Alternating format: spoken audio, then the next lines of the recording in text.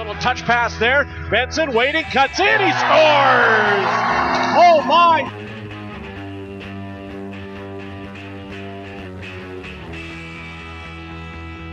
Into the middle, holding, back, Toporowski shooting, shot block, got it back, shot, score!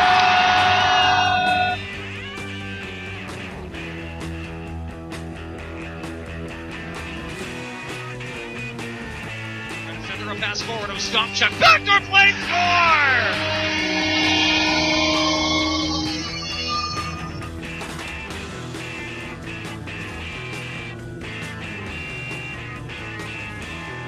In front, Groove scores!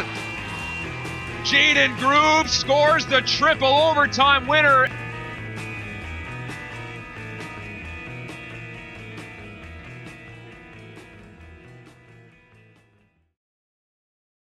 Welcome into WHL Unfiltered. Pleased to be joined by Hartley Miller, the sports director for 94.3 The Goat in Prince George, and also the color analyst for the Prince George Cougars. And also joined by my co-host Sean Mullen and Swift Current. How's things been going for you up there in PG? Going very well. Weather is finally starting to change and all of that. Prince George Cougars actually won a playoff round for the first time in 16 years. Things didn't go great against Seattle, but overall, things are looking up in PG. Glad to have an opportunity to speak with you, Chad, and with Sean as well. Partly, I'm sure it was a big sense of relief and excitement in the community to see the Cougars have some playoff success. And yes, ran into a juggernaut in the second round. But in general, knowing the community as well as you do, as long as you've worked there, what's the feel in the Cougar fan base in Prince George as a whole after they took that step forward? Yeah, I've been on the scene in Prince George working in the sports field for over 40 years. That does age me a little bit, but I think a lot of the fans, it was like, oh, it's about time. It's been a long time. And there was some genuine excitement as things started to build. You know, the average attendance in the regular season was around 2,750, and it jumped considerably, not quite doubled, but it went, the average was in the mid to late fours for the playoff run, for the amount of playoff games that they had. Total of 5, 3 against Tri-City, 2 versus Seattle. And I think the fans appreciated finally being able to see playoff hockey that went beyond one round. Got to see a team that was on the rise. Yes, the Cougars were overmatched against Seattle. That's sort of a series that has its own entity. But I think if you look around the city, people now don't have to walk with their heads down when you bring up the name Prince George Cougars. People can have their heads held up high, and people want to talk about it again. They want to talk about Major Junior. They want to talk about the WHL. There hasn't been this much excitement since 2016-17, but 16-17 ended very quickly and very disappointingly. That's the year that the Cougars ended up first and the only BC division banner that they have. And there are high expectations going into the playoffs. They made 3 trades to upgrade the roster, but they lost in the first round, rather surprisingly, to Portland, a team that was considerably younger. I mean, only 12 points behind them in the standings, but younger. And Prince George, it was a favorable matchup, they thought, for them, but they lost in 6, and that really soured the fan base that had all these high expectations. But really, and then the Cougars went into another down cycle before picking things up this year. Yeah, they made the playoffs last year, but they barely got in, and not with a great record. At least this year they had 81 points and 68 games. So the fans saw firsthand the improvement, the development, all of those things that came together. They made a couple of great trades, especially the one where they only had to give up a 4th-round draft pick to get Chase Wheatcroft, who won 4 team awards, including MVP, was number 2 in WHL scoring, and on and on and on. He had the final goal in overtime against Tri-City to knock them out in Game 6. So there was a real uplifting. There was certainly a ton of optimism. And I think here, I'm going to tell you something that I think will tell you the story on the question that you asked. The Cougars were getting blown out. They lost 8-2 their last game of the season against Seattle. The series didn't really go all that well. We're not going to hide from that. But at the end of game number 4, and there were 4,000 fans. That was their smallest crowd of the postseason. They had 4,000 fans at CN Center, and I would say nearly half of them waited to the bitter end of an 8-2 game, and they waited after the teams shook hands and everything to give the Prince George Cougars a standing ovation, an appreciation not only for the 20-year-olds that have left the team, but for the entire team, for the hockey entertainment and excitement that they gave the fans. And I think that's rather unusual. If it was a 3-2 overtime game or it went down to the wire, you could see fans staying. But they had to sit through a third period where the score was, 5-1, 6-1, 7-1, even went 8-1. It didn't go 8-2 until the last minute. The fans were there, and they wanted to show their appreciation.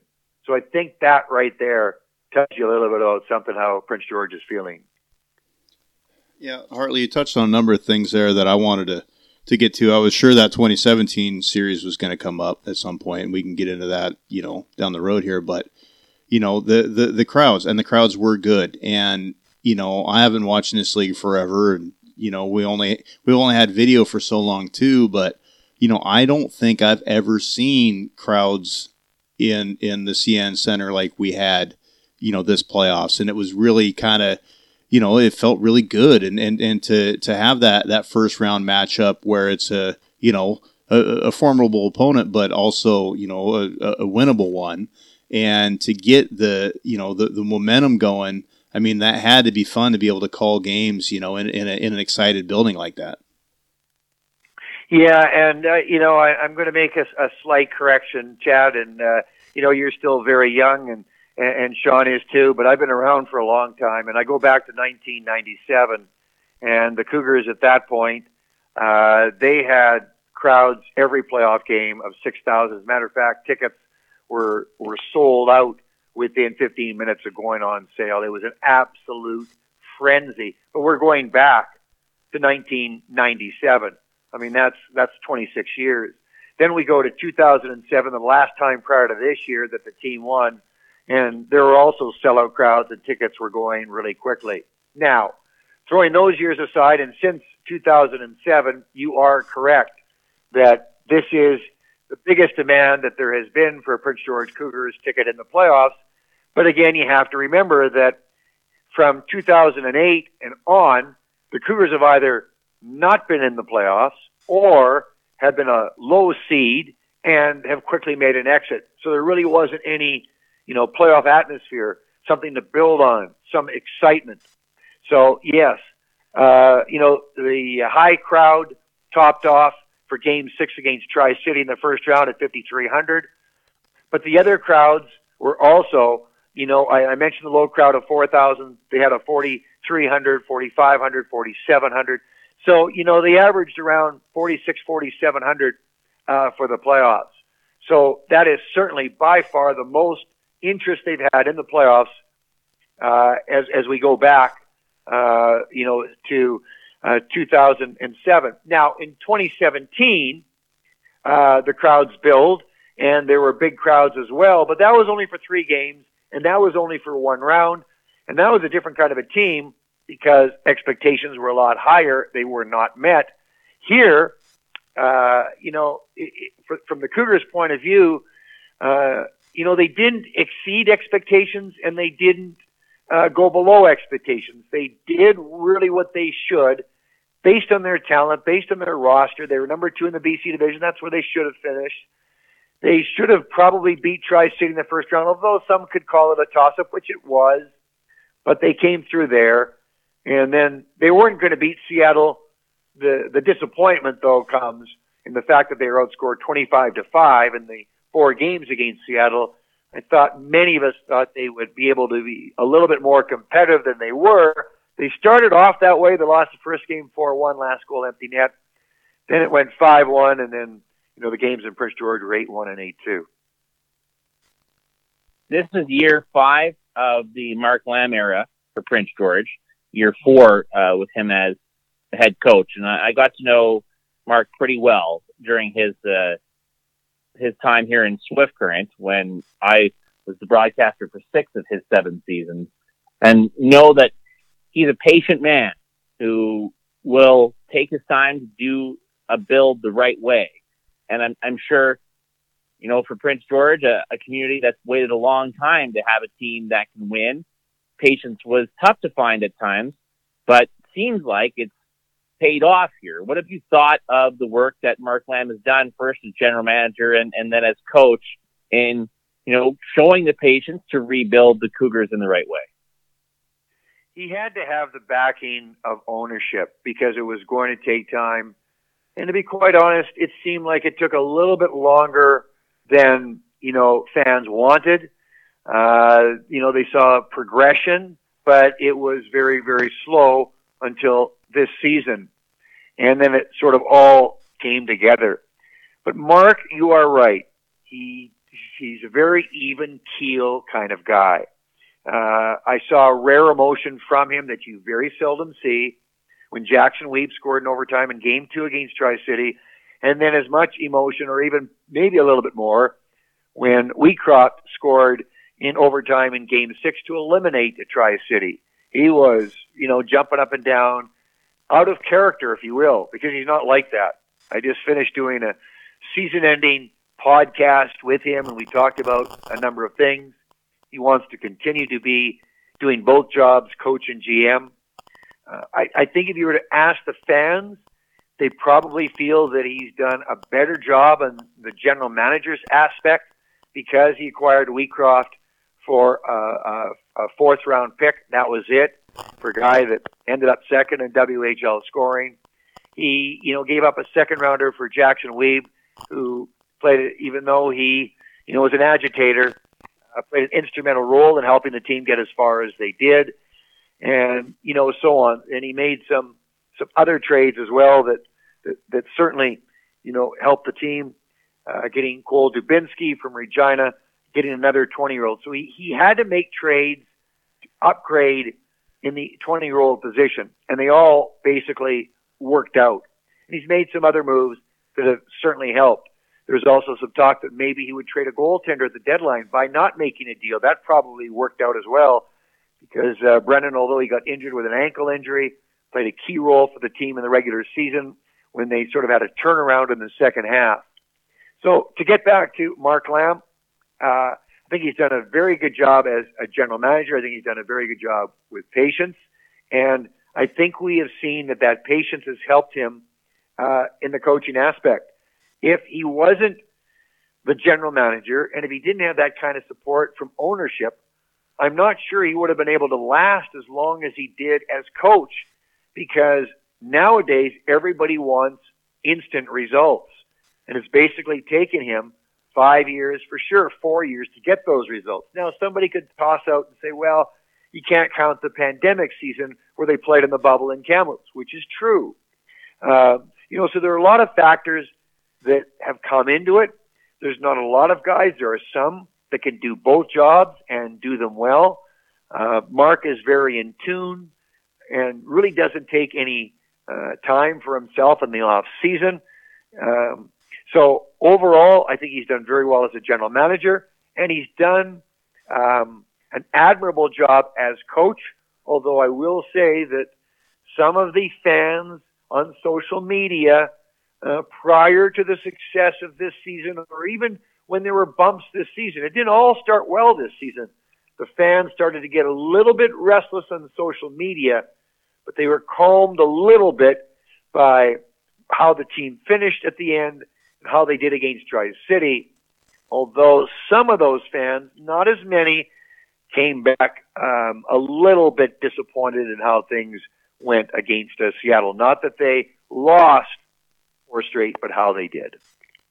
Yeah, and I'll say certainly you look at the run in Swift Current, again, given the opportunity to patiently build a roster that ended up becoming a contender in the 2 years after he moved on to the American Hockey League and won the championship 2 years removed from Mark Lamb's era as general manager. And, there's certainly players that are playing at the next level like Adam Lowry and Jake DeBrusk, who saw a lot of tutelage under him and success under him. I wonder, too, if, and he always made sure when he was here that he had somebody he could rely on in such a way that would allow him to devote the time he needed to in the general manager role. having an associate coach like Josh Dixon, who we worked with in Swift Current as well, who has been a head coach at the major junior level in the Quebec League, must be some level of support, and that he can count on Dixon to, run a practice if he needs to, or take care of things from the coaching standpoint when management duties get pretty intense. Well, there's no question, and Josh has been a head coach. He's still young, still in his mid-30s, and he wants to be a head coach again. He's not going to hide from that, nor should he. I mean, that's the goal for all associate and head coaches.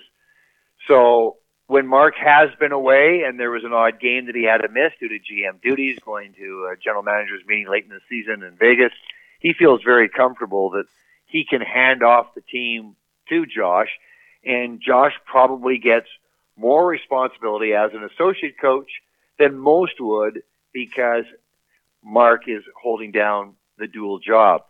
So yeah, there's a comfort level there. They have worked together, and they have been, a pretty good team as far as that goes, and that has really helped as far as the team aspect is concerned. And when you have that trust and faith, and knowing that Josh is still in a learning role himself, even though he's got a lot of experience, but he can still learn, from Mark, who has, a ton of experience. So all of those things, have really, come into play here in terms of that. Now, if you also take a look, not many people know, well, I should mention too that Carter Rigby joined the team as an assistant coach, and he's just, he's 29 years old, and he really helped, bring some youthful energy after coaching Junior B. He's a longtime player in the league, even played a little bit with Prince George, and so I think he added as well. But what played for Mark in Swift Current also, not to what's that? But he played for Mark in Swift Current as well. Yes, he did, and there was the connection there. But what people don't know, and I think that this is sort of went under the radar, was there was another coach behind the scenes. There was no news release, there was no big publicity about it, and they wanted to keep it low key, and that's Jim Playfair. Jim Playfair is a former head coach of the Calgary Flames, lost his job last year as an associate coach with the Edmonton Oilers when they made a coaching change. So he, who is from Fort St. James and, is in, very heavy with northern BC and all of those things. And, Fort St. James is only a 2-hour drive from Prince George. He and Mark have been longtime friends, and he offered his services. So he also gave another set of eyes, another set of somebody that has been at the highest level for coaching. And Jim is looking to get back into coaching, and he wants to get back into the NHL and all of that.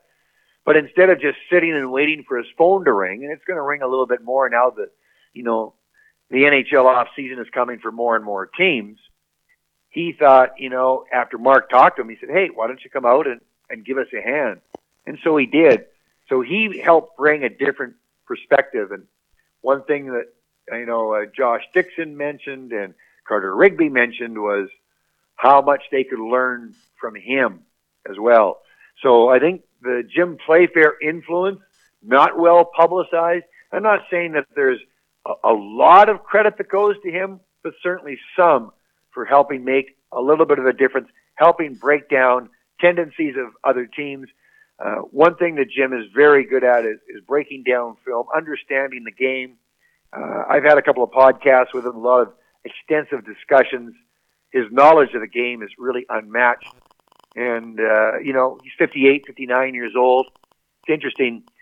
Just the 1 year as an NHL head coach, had a winning record in Calgary, but got let go because they lost the first round of the playoffs. Expectations were higher than that. And, he's had several jobs since American Hockey League, including the meltdown that was on the internet in 2010 when he was with Abbotsford and, decided to throw his suit and was upset with the refs and everything like that. But he's been around a long time and been around back in the NHL, but he's still looking, still believing he can be a head coach in the NHL, has the credentials, matter if somebody's going to give him an opportunity. But he had a little bit of an influence as well behind the scenes with the Prince George Cougars. Well, Sean, how much does that sound like, Mark Lamb and the Manny Viveiros there in Swift Current? Kind of, similar situation to me.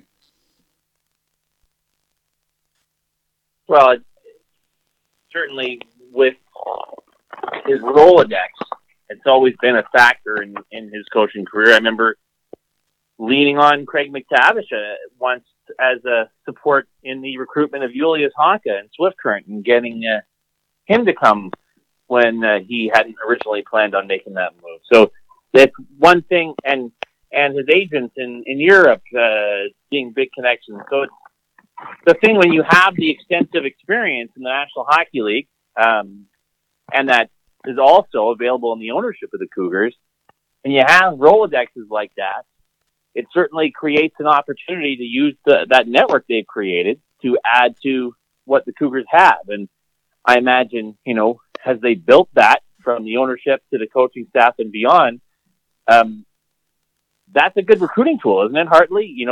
When you have all those connections for the players that you're trying to say, hey, you have to come here to an organization that's been rebuilding their reputation. When they have those connections, that helps a lot with players who are hoping to get seen. That's an understatement. It all comes down to experience. With experience comes contact, comes knowledge. One thing that Mark has, he has a lot of respect in the hockey community.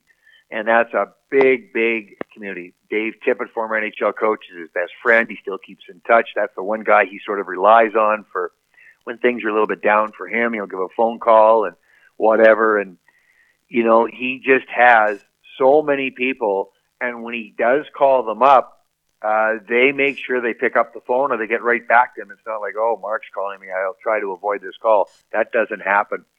People want to talk to him. They want to share hockey stories with him.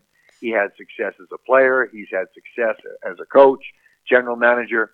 And he's got but one thing maybe, like from the fans' point of view, they don't see necessarily a dynamic individual. He speaks very well, but it's, again, everything with him is, sort of at one level. He doesn't get too high and he doesn't get too low. I talked about even keel. And, sometimes fans, they like the sizzle to go with the steak. And, Mark's not a lot about the sizzle. He's the meat and potatoes kind of a guy. And in his mind, other people can worry and do about the sizzle. But in the hockey community, when you're talking, they don't care about the sizzle. They want to know about knowledge. They want to know about what kind of a person you are.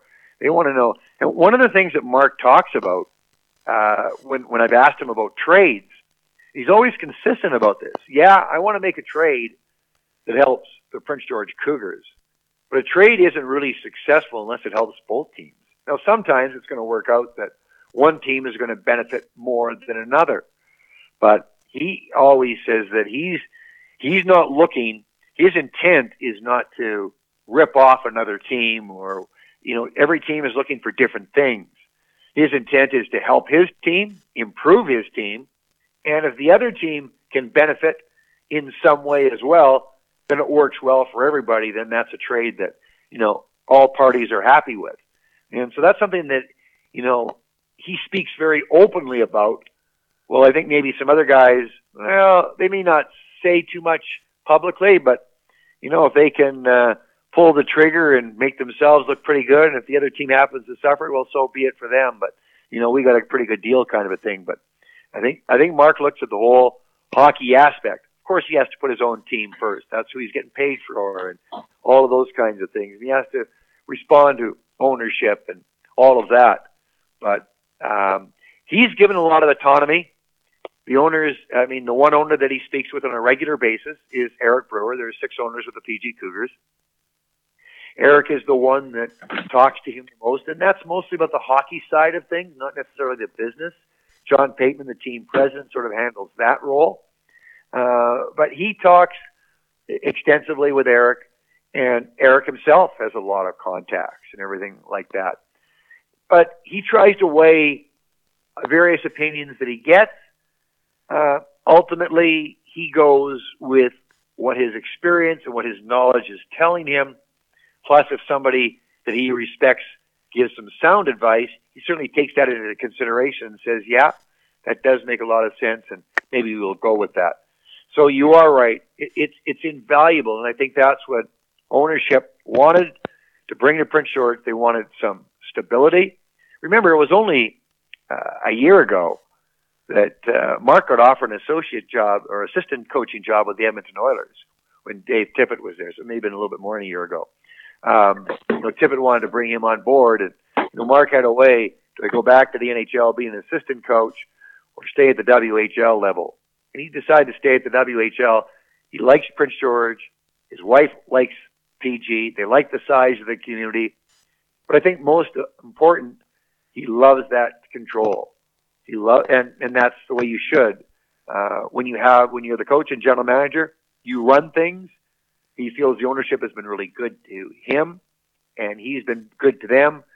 He deals extensively with Eric Brewer, and there's a lot of respect there. Eric Brewer has played over 1,000 NHL games. And that was part of the reason why they wanted to make sure they were trying to change the culture, not just for a short-term fix, but a longer term. And now as we look to the Cougars' future, it looks a little bit brighter than it did not too long ago. And I can speak to that, not to make this the Mark Lamb show, but I can say when I've run into him in Swift Current, he's from this area, he specifically went out of his way to say how much he likes the community and likes where he lives, and he's happy there. So it's not just words for the fan base in Prince George. That's literally what he said. And I'll say from the emotional standpoint, I know we had that same complaint here that he didn't get emotional, he didn't get fired up. Like, does he care enough? And I can tell you, sometimes you see somebody who's very expressive and you think they care. You see someone who's not as much and you think they don't. And it's quite often the opposite. I've seen a lot of coaches in my time, and he's one that on a personal level cared for the individual that he worked with as much as any ever has. Now, from a franchise standpoint, this felt like a year of an uptick for the Cougars. Chad and I were describing that series against the Tri-City as maybe, the first step of both those teams taking a spot among the elite in the Western Conference. What do you think the Cougars need, or what's the situation with the roster heading into next year for them to truly become one of the elite? Well, you take a look at, they're going to have a number of guys back. Now, obviously, like everybody, they lose their 20-year-olds, and those 20-year-olds provided an awful lot. We've talked about them. Wheatcroft's numbers, you're not going to replace. 100 and 607 points, and the top scorer in the league outside of Connor Bedard. Bedard had his own league. Like that was one level, and of the mere mortals, Wheatcroft had the most points. And,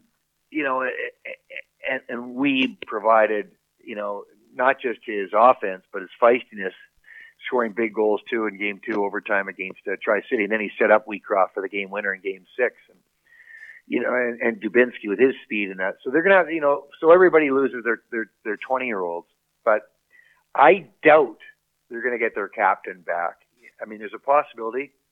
But Ethan Sampson is 19. He's, with the Philadelphia Flyers. And I wouldn't be surprised if he's in the AHL. And I think the Cougars are going to go on the assumption that he's not coming back. And if he is, that's just going to be a bonus that they'll be happy with.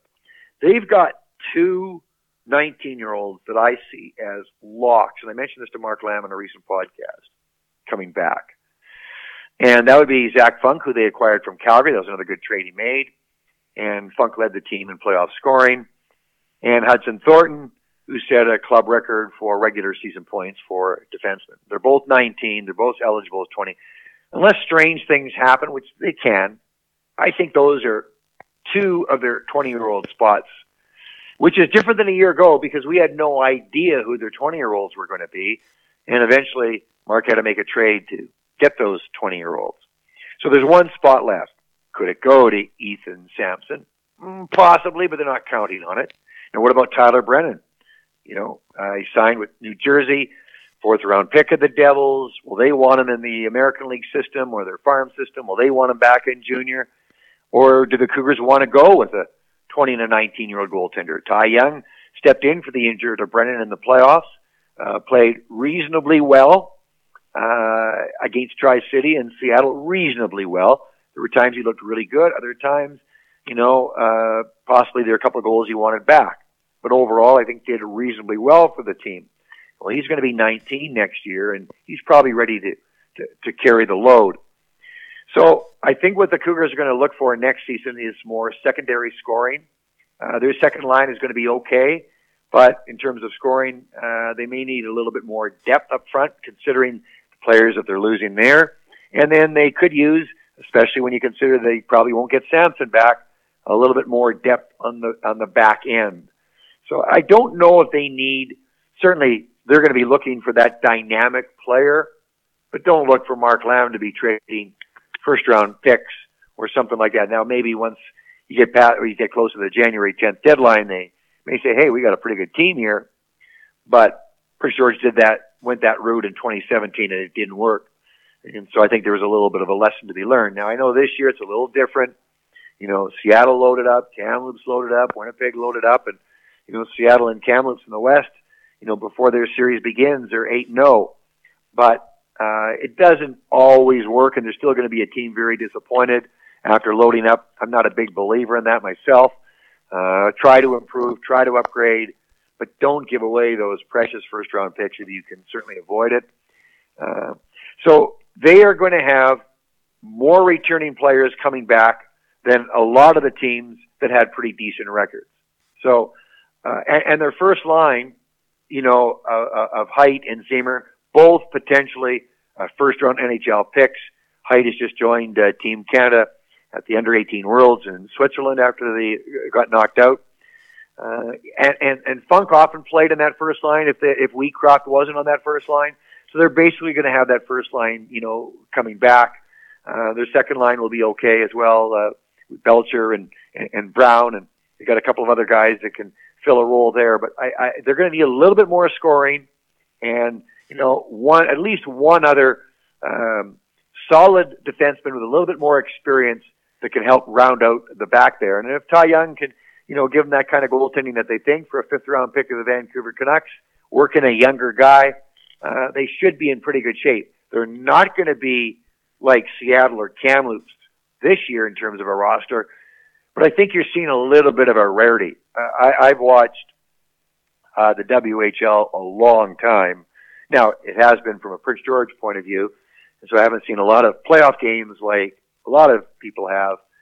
But having watched the Cougars since they first came to town in 94 and 95, I haven't seen myself a team as solid from goal to defense to forward as Seattle, and I'm not sure we're going to see another team like that. I mean, when you got a guy that can, play 33 NHL games, another guy that could be in the AHL, other guys that were, NHL draft picks and, 10 NHL draft picks, 5 of them first round, and on it goes, 6 guys that are rated for this year's draft, and a high-end goaltender, as good as anybody. That's why he was Canada's goaltender. We could go on and on.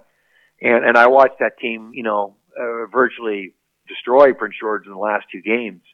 But that team roster was, so I just don't see next year anybody in the WHL going to be able to put a team like that together.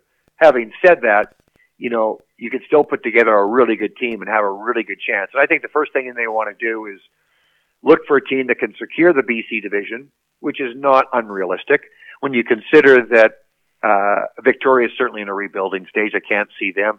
Vancouver, I mean, they decided, that they're a little bit ready to move up a little bit, Kelowna, but I'm not sure they'll be able to catch Prince George. And then it's a matter of how much is Kamloops going to drop. We all know there's no way they can be as good because of the kind of roster that they have and what they're going to be losing. They will still have a decent team.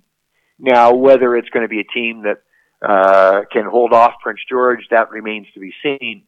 But I think that's the number one goal for the Cougars right now. Win the BC division, then see how you do and cross over with the U.S. division. I think the U.S. is still going to be strong.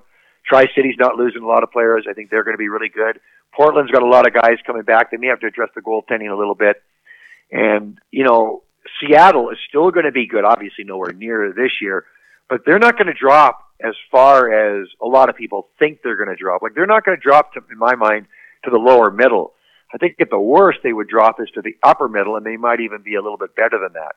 So I think that's where the Cougars sort of look and they say, yeah, I think we can, sort of be, right there. Well, it's going to be a little while for Spokane and for Victoria, and maybe even Kelowna and Vancouver to, rise above. And Everett's going to be really good really soon, but I'm not sure it's going to be next year after all those first-round picks they acquired. It's going to take a little while for those guys to get in their lineup. Hartley, you mentioned how good that Seattle team is, and that's something I wanted to come back around to as well. I mean, it's kind of a recap of that series as much as probably a little difficult for the, Cougars fans. This was a really unique year in that, the CN Center, 17 different buildings in this league got to experience, the fever of having number 98 in there with Bedard and selling out the barn.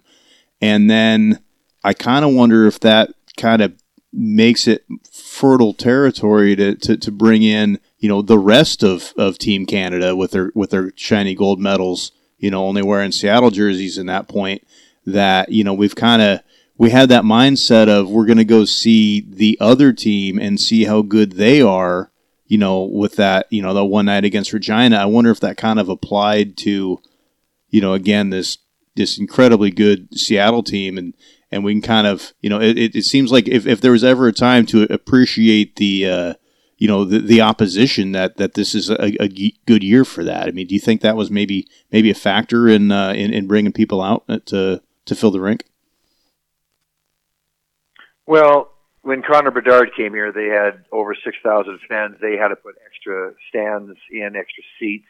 By far the largest crowd of the year. Anticipation. He did not disappoint. He had 2 goals in that game and, a 5-1 win. And, I talked with the Regina folks and they said, it's just another game. And it looked like it was just another game for him, but I knew at that time just by watching, because one of the things you can do when you go to the games is, compared to when you're listening or you're watching on TV, you have to go by what the cameras are showing you. But when you're there, you can watch the guy. That's all I did. So I don't know if, as a color commentator, I'm supposed to watch the whole game and all the play, but I just paid so much special attention to everything he did when he didn't have the puck or wasn't in the camera view. And you could just tell you were watching somebody that was incredibly special. And he, at that time when he came in, that was early December, there's a lot of hype, but his hype really took off to a different degree once he got on, TSN a lot, and once he got on the World Juniors, and everybody started to see, wow, this guy is really, really something. So Prince George was very fortunate there. I don't know if everybody in Prince George really knew how good Seattle was. Now, one thing about Seattle, there is a Prince George kid, Nico Mijatovic. Mijatovic is on that team. And Nico is a really good player. Scored 30 goals for him this season. And, he's rated 26th, 27th among North American skaters for the upcoming draft and all of those things. And he's really developed. And so there's been a little bit of a following for Seattle with him. But one thing that I don't know anybody's really known, their team was even in the first round against Kelowna, they didn't have Lambert for the first 2 games. So all season long, even when they had a stretch down, when they went 18-0-1 in a 19-game span near the end of the season, they didn't quite have their full lineup. They finally put that full lineup together, everybody there. And so I think fans in Prince George, some of them were a little bit fooled because they did get by Tri-City. Now, did people realistically think they could win? The people that didn't want to think too large or, didn't want to really analyze too much, of course they thought that. They're fans. Why not think that? Why not hope? And on the season-ending podcast that I had with Mark Lamb, he still talks about the disappointment of that series. And he went in with the mindset, we're going to beat them. And I think that's the mindset that a lot of people had. Now, I tried to be as realistic as possible. I thought that Prince George would be capable of winning a game. I thought that, I wouldn't have fallen off my chair if it went 6 games, But I didn't think that Prince George, and you can't really see this when you're, color commentator. You're trying to build up the home team, but it wasn't anything, but realistically, was I surprised it went in 4? No. Where I was surprised was the scores. 4-1 was okay, empty netter, 5-1, okay. But then when it got 8-1 and 8-2, and that was on the road for Seattle, and that was here, it was really a wake-up call. And you do little, pools around the office and everything like that. And, and even going into Game 4, I said, well, it was 8-1 in Game 3, but I think the Cougars will be more competitive, and, this one might be a 4-2 game or something like that. And it just wasn't. So I don't know if, as a matter of fact, the lowest attendance for the playoffs in Prince George was that last Seattle game at just over 4,000. So I think that may have come into it, that some of the fans, that was a Wednesday, but still, some of the fans might have thought, well, I've either seen Seattle before or whatever, and it doesn't look like, this is going to be a series that's going to be extended.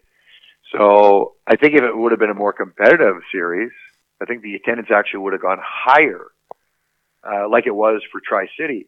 Tri-City had the first game 4,300, second game is built 4,500, then game number 6, 5,300. So you saw how it built because as the excitement of the series and Prince George possibly winning and all that. Well, here, for the first game against Seattle, they had mid-4s, and then, it went down from there. So people either said, well, I'm going to go to one of the two midweek games, or, I've seen the Cougars at their best, and this team just overmatches them. So how good Seattle was did not play a factor in the attendance like it did for how Connor Bedard was. So in terms of that Seattle team and Kamloops, just because we have you on here and you've been following that conference pretty closely, and you just saw Seattle, that's a series I think everybody has been hyping up and excited about seeing. The two teams that loaded up the most in the league, the Memorial Cup hosts and the defending conference champions, the two favorites, the two that have cut a swath through the playoffs so far. How do you handicap that series, Hartley? Well, I know in talking even to a lot of folks about it, everybody's talking that it's going to be the series of the century and all of that. And, on paper, and I think we should mention that another team that loaded up was Winnipeg on the other end, and they could be advancing as well. But in terms of this series, and I've seen Kamloops a few times because they've come into Prince George. I've seen Seattle. So I'm trying to be as honest and look at everything as possible. Seattle's going to win this series. There is very little doubt in my mind. Would I fall off my chair if Kamloops won in 7? I don't think I would, but the chair would be tilting a little bit. I'd have to hold on to the rail to make sure I didn't fall off. There's a couple things to think about.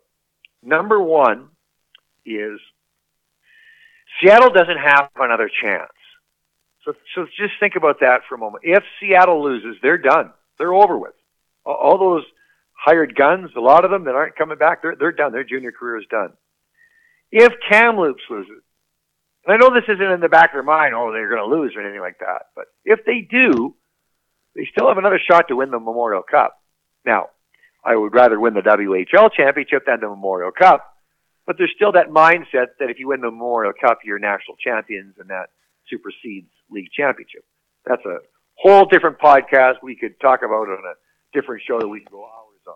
And I've had a lot of discussion about it, but I myself am very much league over Memorial Cup. Having said that, look, Kamloops has great firepower, so does Seattle. Each of them have great defensemen, and we don't have to go through all the names. People know them if they follow the league and all of that. I think there's going to be a big difference in goal. Now, Ernst has played really well. He's got really good numbers. I think he's a pretty good goaltender. But Milic is at another level. there's a reason that Milic was chosen for Team Canada and not Dylan Ernst, although Ernst is a year younger and all of that. I think Ernst is a very capable, I think he's a really good goaltender. But it's going to come down when games are 2-2 in the third period or 3-3 or whatever. It's going to come down to, goaltending. And that's where I give the edge to Seattle. I give the edge to Seattle on depth at the back end, the goaltending advantage. I don't know if there's any coaching advantage either way. I think they're both very, very well coached. I think the power plays are going to be really good for both teams. I saw Seattle's power play, at its best. Kamloops' power play in the season was number one, and they had a really good playoff as well.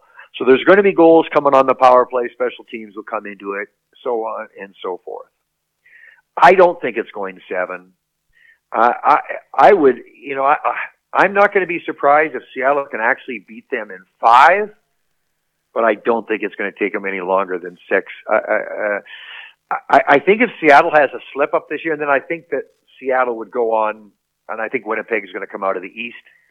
I know they had a little bit of trouble with Moose Jaw before, finally taking care of there, but I think Winnipeg will eventually come out of the East, and Seattle would beat them.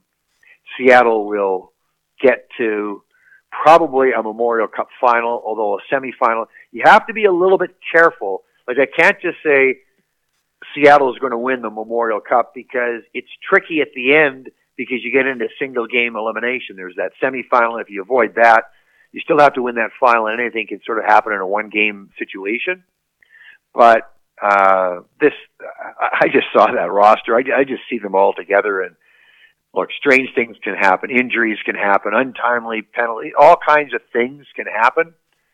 But as good as Kamloops is, I just don't know that there's a team in this country put together that can beat Seattle 4 times. You can beat them once, twice. You can make things interesting, but don't be surprised if Seattle wins this series by a little bigger margin than everybody's expecting. As the Western Conference correspondent of this particular podcast, I can say that I think I'm with you, Hartley. I mean, this both Seattle and Kamloops are going to be well rested because they finished the series so early, and too well rested. Yeah, and that could be. Well, I can tell you for a fact that Kamloops stars, they really tried to eliminate the rust by playing their big guns very heavily in the third period and continuing to score when they didn't really need to. But that's neither here nor there. This roster is as constructed for Kamloops is, they're as good as anybody. And I think they can compete with any major junior team, in the land. But if there are injuries, and there always are, I feel like the Seattle team is so deep, and that they are more they're more set up to withstand injuries, or even a few injuries. And I think that you almost have to expect in a 7-game series that to me, that's going to tip the scales. Well, let me ask you this. When it is 2-2, or when it is overtime, how much more confident are you going to be in Milic over Ernst? Yeah. I mean, I think one of the issues is Ernst hasn't really been tested like that yet, right? So we know Milic can handle that. So if you're a betting man, then you're going, okay, if I have to pick between the two guys, we've seen Milic in every type of situation handle the pressure. Ernst hasn't had to. So yeah, I'll take somebody who's proven themselves over someone who hasn't. I guess the wild card is, what if, when he's placed in that position, Ernst shows that he's as good a pressure goaltender as anyone else, right? We just don't know yet because he hasn't been really in that position, at least from what I've seen. Yeah, and that's all we can do is guess. Remember, I think a lot of people are forgetting last year, Seattle got within 2 wins of winning the whole WHL title, and, they had to play 4 games on the road. as opposed to only 2 at home due to unusual circumstances. And that Seattle team was good, but a fourth-place team, and nowhere near as good as this team. And they had to get through Kamloops and all of that. But you are right that, Ernst is a little bit of an unknown, and he could surprise us, and he could even outplay Milic. It's goaltending. It's certainly possible. Just by looking at the style of the two goaltenders, you just have more confidence in Milic over Ernst. And that is by no means a knock on the Kamloops goaltender. And I think he's played very, very well, and they're very comfortable. They didn't have to upgrade at the deadline there and everything. But, he's a little bit more unorthodox. I like the more traditional kind of goaltender, and I just know in playoffs how important that is, because there are going to be close games. As much as I'm convinced Seattle is going to win this series, I'm not. I certainly don't think we're getting into 8-1 and 8-2 scores like they did against Prince George. That I don't see. I do see close games, but when it's all on the line, you look at goaltending, you look at power play, you look at a lot of those things, and and Kamloops power play can certainly match Seattle's, but I just don't think you can underestimate goaltending. And that's where I just think that Seattle is, to me, they have the advantage. And that's the beauty about watching the game. Maybe we're all going to be proven wrong, and maybe Ernst is going to outdo Milic. And we're going to say, hey, but we didn't really have anything to grade it on. But we've seen Milic in last year's playoffs. We've seen him this year in playoffs, and we saw him get a gold medal at the World Juniors. We haven't seen any of that from Ernst. So that's why we're more comfortable. But just in terms of style, I like Milic's style a little bit better. Yeah, you mentioned that gold medal. I mean, if you're the best 19-year-old goaltender with a Canadian passport, then you're the best goaltender in the Western League. I mean, go fish, right? And everybody else is, trying to pick up the crumbs. And yeah, that's that can definitely tip the balance for sure. Well, Hartley, we've kept you for some time now. Do you have kind of some closing arguments here as we go to wrap a bow on this particular episode? Well, the only thing is that this year seems to be more exciting, and I think there's a few factors for that. Number one, I think this is the first year that we've really looked and we're past the pandemic. Even last year, there were shades of it that still overlapped. And then, we had the difficult season, we had the pandemic season. So I think fans have had that. Number two, we haven't had the Connor Bedard factor like we've had this year. Yeah, he was 16 years old, but he didn't come and play in the BC division and, all of those kinds of things. So, and he was really good at 16, but he was even at a different level at 17. So that really has helped the league. And then, not one, not two, but 3 super teams. And 2 of them just happen to be in the West. And there's a possibility that both will be in the Memorial Cup. We know for sure that Kamloops is. And then, I know that Winnipeg or whoever wins the East will be hoping that Kamloops can beat Seattle, so that will give the Eastern champions an automatic berth. But 3 super teams, usually you have 1, maybe 2. Highly unusual that you have 3. So I think that is added to the league. And then you have a number of other teams that, Tri-City had been out of the playoffs for a while, and Prince George. Some of these other teams are sort of coming up, and you see that Tri-City is going to have a lot of good guys back, and so is Prince George. So we got a lot of new faces, and it's always nice to have some freshness. It's always nice to have some excitement and, really good teams. And we've had that this year. So it's like the WHL has been back. Hockey has been back. Attendance has been, for the most part, has been up. And obviously Bedard had a lot to do with that, but still, it just seems we're ending this season. Seems like a more of a positive note than we have for quite some time. And I mean, you guys have followed the league a long time as well. Do you get that sense as well? Well, certainly in Prince George, which is kind of where we wanted to go to you, but no, you're right. That I mean, well, in Saskatoon, they play Game 7. We're taping this on Monday. They play Game 7 on Tuesday, which is going to be exciting to see if they can pull off the reverse sweep. And there is a lot of fun stories across the league right now. And yeah, I think I share your optimism, Hartley.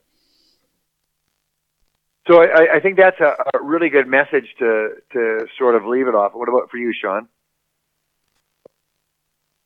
I think there was a lot of nerves around the hockey world, especially when it came to junior hockey, as the pandemic went on, and then it was a bit of a soft return. When it came to fan support, when it came to excitement. So Connor Mania couldn't have come at a better time, I think, for the Western Hockey League to re-engage some fan bases and to see some communities that haven't been at the forefront, your Prince Georges, your Saskatoons, places like that, right back in the mix and getting their community and their fan base excited, certainly leaves some real positive notes for the Western Hockey League. And if they can have a good showing at the Memorial Cup between Kamloops and whomever it is that joins them, it could really be a banner year for this league. And they needed it.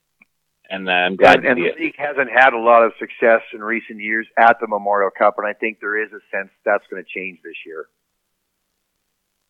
It's sure set up to do so, but this league always beats itself up with how good the playoffs is. So Kamloops and Seattle having a reasonably easier time in the first two rounds than we've seen some of our champions in other years. Maybe that means that they'll be a little fresher when it does come time for the big dance. Well, I've seen enough of Stankoven and Olin Zellweger here in the last couple of weeks that if they can, if they're healthy enough to lace them up, they're gonna put on a show here at up there in Kamloops here in the Memorial Cup. So that's kind of where I'm at. But well, Hartley, we really appreciate your time, and we'll have to check back in with you, the Cougars, here in the future sometime. Well, I really appreciated joining you guys for this podcast, and all the best to both of you and to all those that follow the WHL.